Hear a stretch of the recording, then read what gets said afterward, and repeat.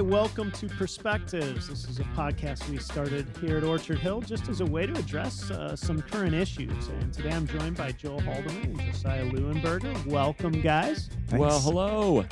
And this is a time where we just try to get together and talk about some of the current issues that are happening. And today we're going to talk about something that isn't really in the news, but is potentially an idol. And by an idol, I mean something that we take as a good thing and kind of raise up to being more important than maybe it should be. And the idol we're going to talk about is achievement. So let me just start with a simple, kind of maybe fun question.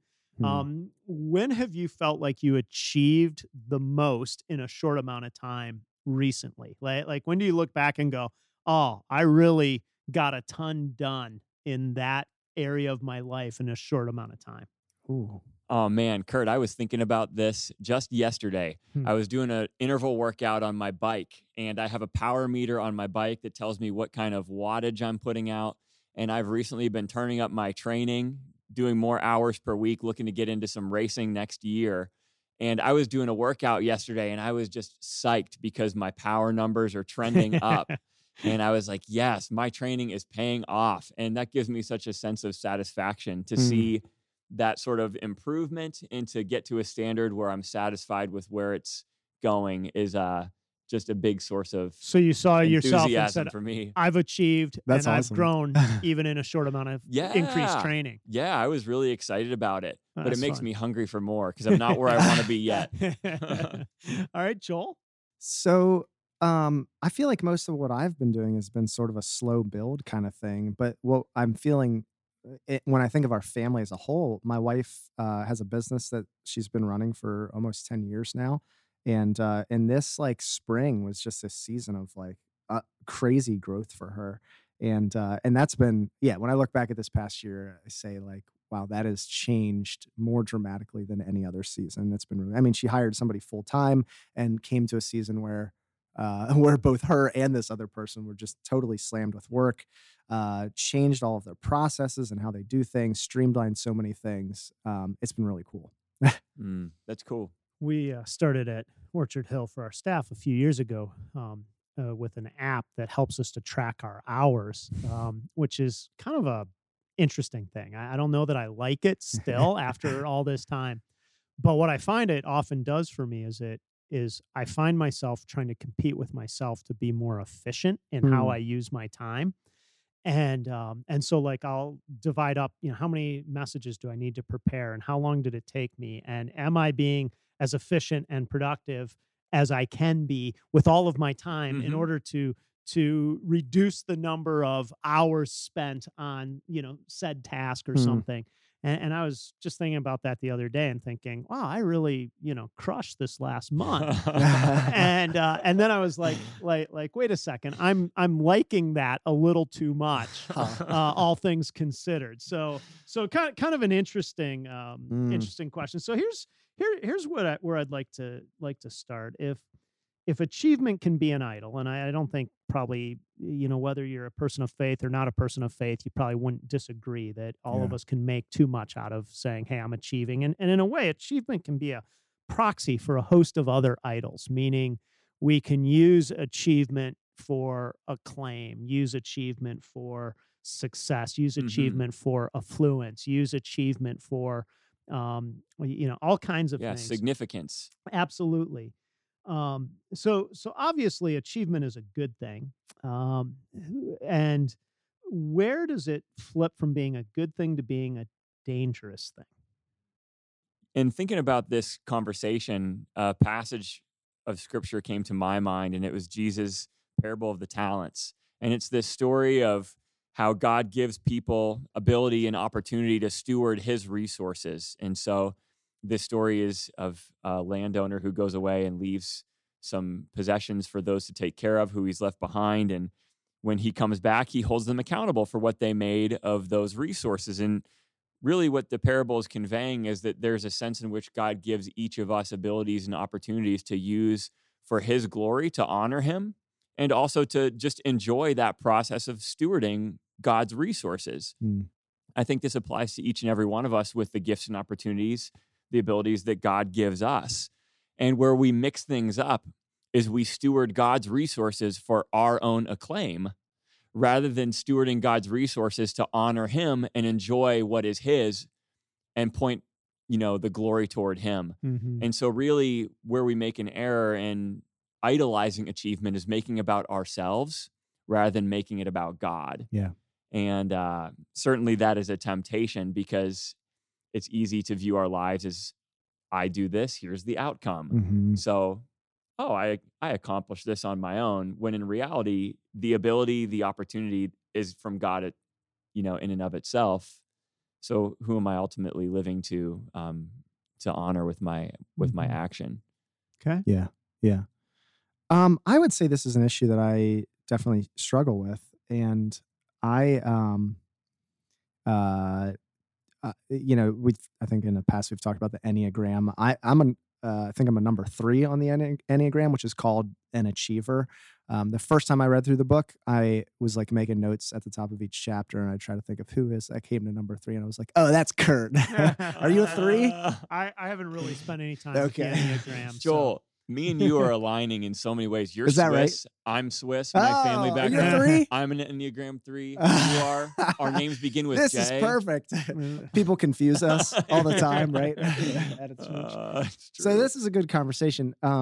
So I, a few years ago, we were flipping a rental property, and I was just busting my butt in the evenings there working.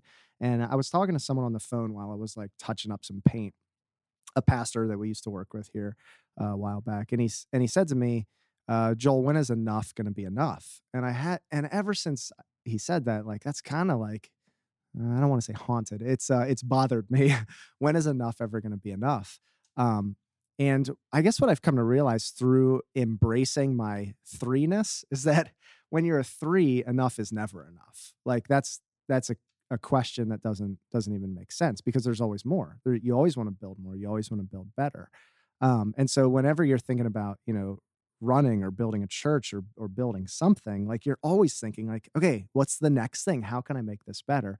So I think that the question that needs to be asked is, in that process of enough never being enough, can you still be satisfied in Christ? Can you find contentment regardless of how the project looks? Does that make sense?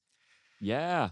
I think that there is a difference between contentment and complacency. Yeah. And so contentment is being able to find joy and rest in God, ultimately. Yeah. Even in the midst of things that are left undone. I think complacency is saying, I'm just content with the status quo. I could be better, but I'm really not going to worry about that. And that, Right. I have a hard time with that concept. Yeah.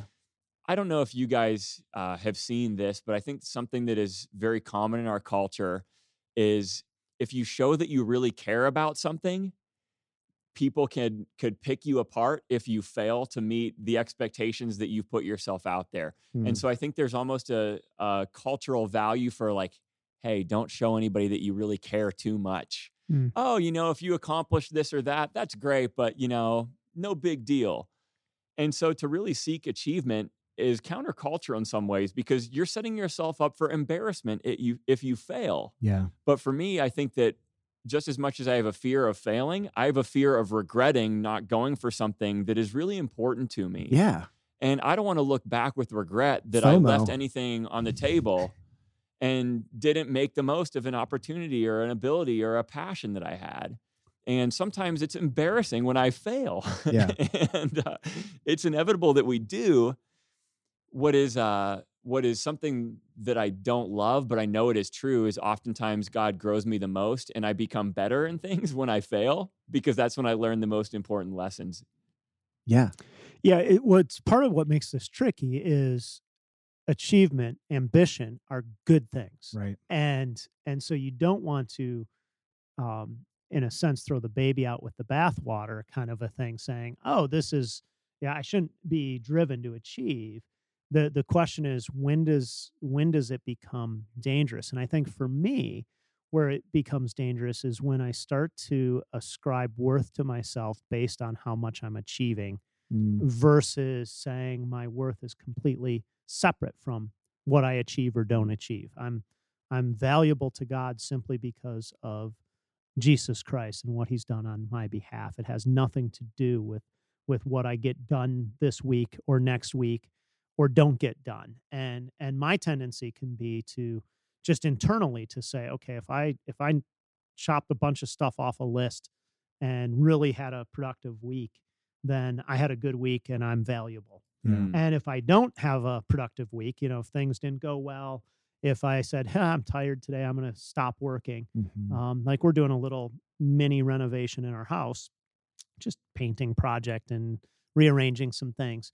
Nothing big, but like, work a day here and then go home and say, okay, now what can I get done? But if I run out of gas someday and I'm like, I'm not going to keep working. Like there's something in me that feels like, oh man, I'm not getting it done. Yeah. And so to me, that's the danger zone when that starts to become this internal measure of, have I achieved enough to say I can go to bed tonight, or have I not, rather than I'm going to work hard. And again, I'm not suggesting that you don't work hard all day and go home and do a renovation project or run hard or, flip a house. So that's part of, I think, the challenge of this. So I guess that leads to a follow-up question. How do you discern when you are approaching the danger zone? I think we each identified a slightly different danger zone for us. But how do you discern when you're actually starting to step toward that danger zone, rather than, or you're maybe going the other way and saying, I'm so into self-care that I'm not achieving what I could? Yeah. I would say that it helps for us to redefine like what is true achievement. And in a different podcast that we recorded, I talked about how I have this book that goes back 14 generations in my family. And, the first Haldeman that came to America was like a founding member of this church. And, so set that aside. What my wife and I are trying to do is build somewhat of a real estate company, and real estate grows sort of exponentially over time. So that today it's not worth very much. In 45 years, it's going to be worth a lot more. If our kids carry it on, it can be worth a whole lot more, right? And so we want to be able to pass that on. And so this is where we're sort of like working day-to-day stuff, painting, trim, really miserable stuff in order to try to build that. But every now and then I have to stop back and remind myself that, number one, generational wealth disappears really stinking fast, really disappointingly fast. But number two, like for me to be able to identify 14 generations back and that was just when they came to America, that somebody was a believer, founding members of a church, and for that to be able to be passed on, man, in another 14 generations, like that's what I want to be said about me. I just want to be another name in a genealogy of someone who passed on the faith from one generation to the next generation, regardless of how much wealth is built or what's passed on to kids. And that's a thing that I need to keep reminding myself of, because that's not going to happen through me putting in an extra, X number of hours painting trim. That's going to happen by spending adequate time with my family, teaching them the gospel and living the gospel. I think for me, my litmus test for when I'm in a healthy place in seeking achievement versus an unhealthy place is when I'm not at my best. I have something to prove about myself. I'm thinking I've got to prove, I can catch myself thinking when I'm going up to speak, I've got to show people that they don't need to be disappointed when Kurt's not up. I don't want people to think, I'm just going to walk back out because Josiah's on this weekend. I want to prove those people wrong, that I can, have a good message to share as well. It's brutal speaking when you're a 3, right? You care about people's opinion. Yeah. Or if I'm thinking about athletics, if I'm thinking I've got to prove, this person that I can actually make it at that level that they doubted me, then I can actually get some yardage out of that when it comes to training. To a certain extent, that can be productive. But when I let those voices dominate my thinking, I can head down a really dangerous road because I'm defining myself based on what I produce, what I achieve. Yeah. And so what I've found is that in all pursuits, I seem to do much better when I'm performing from a place of satisfaction and contentment in Christ, knowing that the most important things about me have already been accomplished. And so I'm doing whatever I'm doing to give God the glory rather than to make a name for myself or to show that I am enough. That's right. In some way. And interestingly enough, when I'm performing in whatever I'm doing from a place of contentment in Christ, things often go a lot better. Yeah. Because when it's about me, I tend to squeeze too hard and I Wow. just smother myself. Yeah. But then when I relax and I'm like, you know what? I don't have to prove myself. I already have value in Christ. I'm significant in him. I'm doing this from a place of gratitude and love to point Mm. others toward who he is. Then I'm like, oh man, so I can do this because of enjoyment, not because I have to prove something. And Yeah. it actually goes a whole lot better. Yeah. Yeah. One of the things that I've found, just to see when I'm approaching kind of a danger zone, is when I start to not value things that aren't tangible, intangible. So, for example, like I would say, one of the things I've tried to value is time with my wife, time with my kids. To say, like, I know when I'm done with life someday, I'm going to want to say, not I worked really hard, or Mhm. I achieved a lot, or I did something, but that those people, especially, would look back and say, Kurt was present. He cared a lot. Mm. And sometimes for those things to happen, achievement needs to become secondary, because you can't build, especially with kids, quality moments in the kind of cracks of your life. You can't say, hey, I've got a half an hour right now. Let's have a good connection.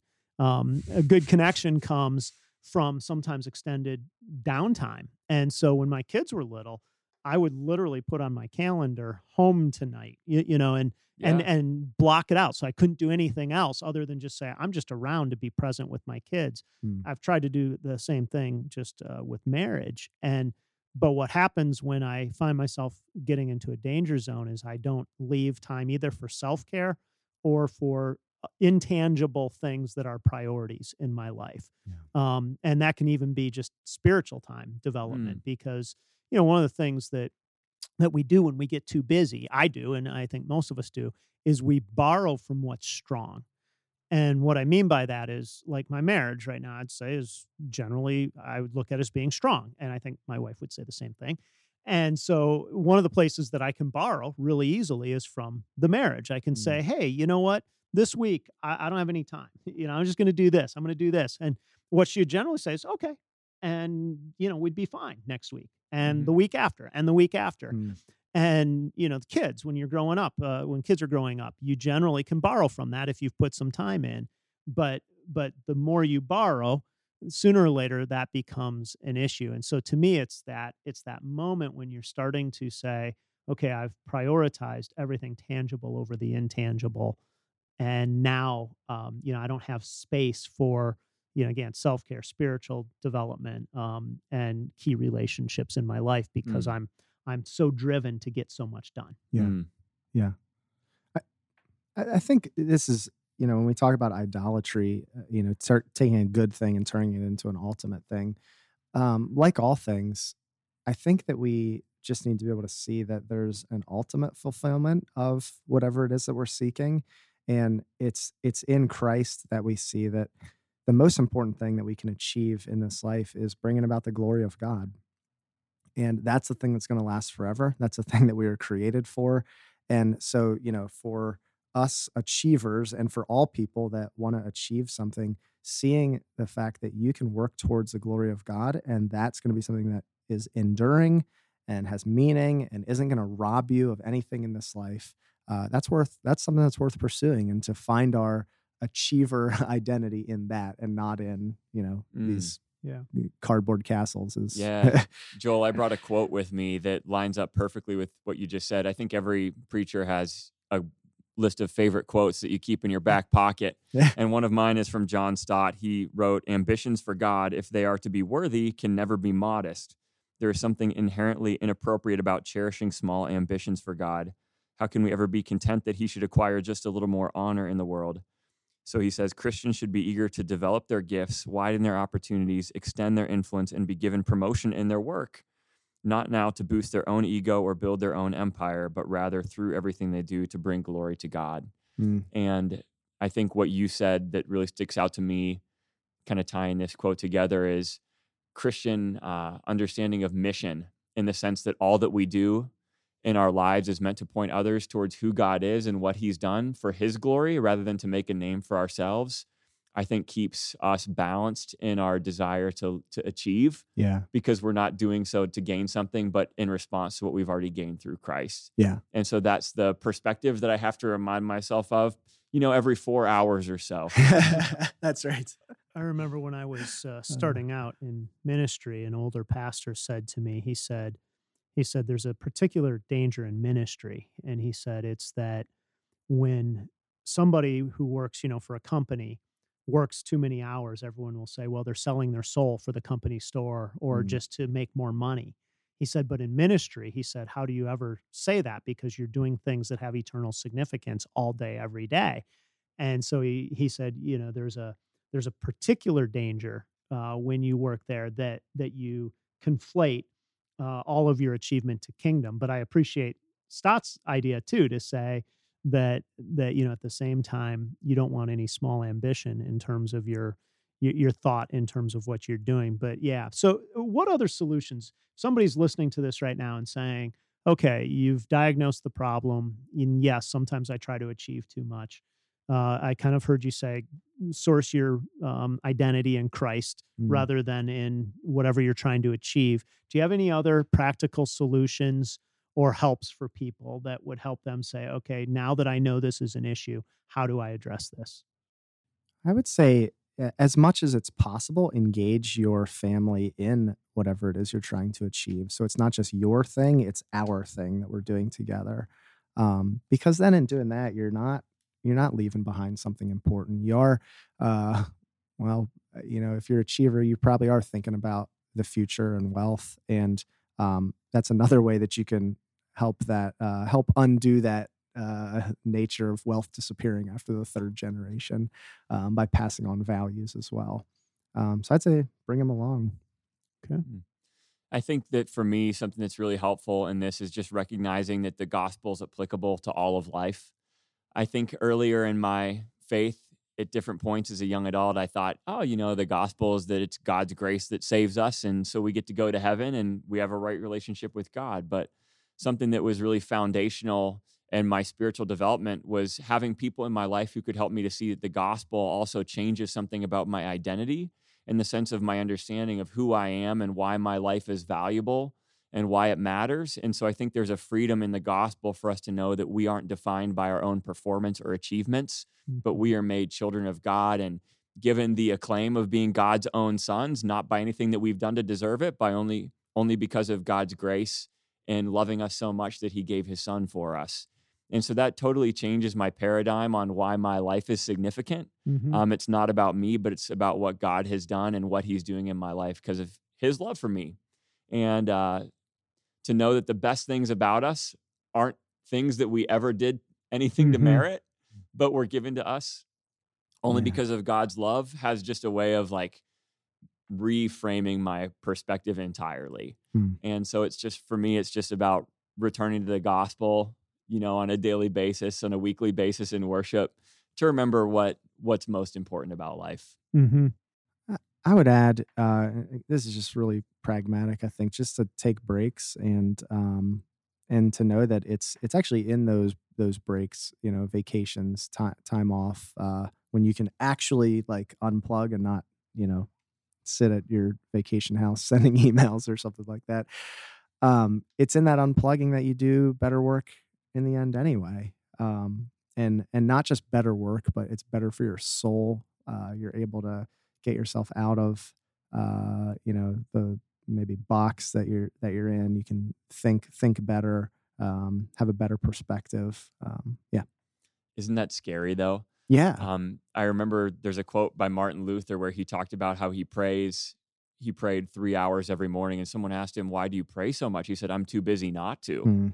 And when you think about it that way, it's like he knew how much he had before him each day, that he would have to spend 3 hours in the morning in prayer to be able to hold up under it. And for me, I can catch myself sometimes thinking on my day off, I'm preaching next weekend. I got to do, a few hours of prep. Yeah. And it's like, I've learned that if I want to have a good message, I actually need to take that day off because I need to recharge my batteries, spiritually and emotionally, if I'm going to be able to be in a place where the work I'll do later in the week actually counts. Yeah.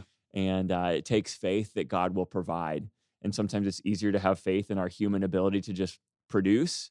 But great point, man. And another, embedded piece of advice that you just gave was read Christian biographies, especially of people Christians who have achieved much in this life. And you get those little tidbits. It's really good. Yeah. And I would just add, I think naming a propensity for an idol takes some of its power away. Mm-hmm. So being able just to say, I sometimes make achievement mean too much. Just even in saying that, you take some of its power away. And then, and you guys have both hit on this, but I think rigorous evaluation of what you're doing, how it matches up to the priority. I mean, we've all, heard the analogy of the person who, climbed a big ladder up a wall only to find out it was the wrong wall. The whole idea of climbing a ladder and then saying, how did I get here? Well, I didn't take time to realize I was on the wrong wall. And therefore, just to keep coming back and saying, is this really what I want to spend my time on? And if so, great, do it with all the vigor you have. But if not, then make sure that you're making some adjustments along the way. And those things will change. They'll change in different seasons of life significantly based on everything else that's happening to say, yeah, this is where my time is. So super. Well, guys, thank you for spending part of your day here. Thank you for taking time to listen to Perspectives today. And we hope that you have a great week.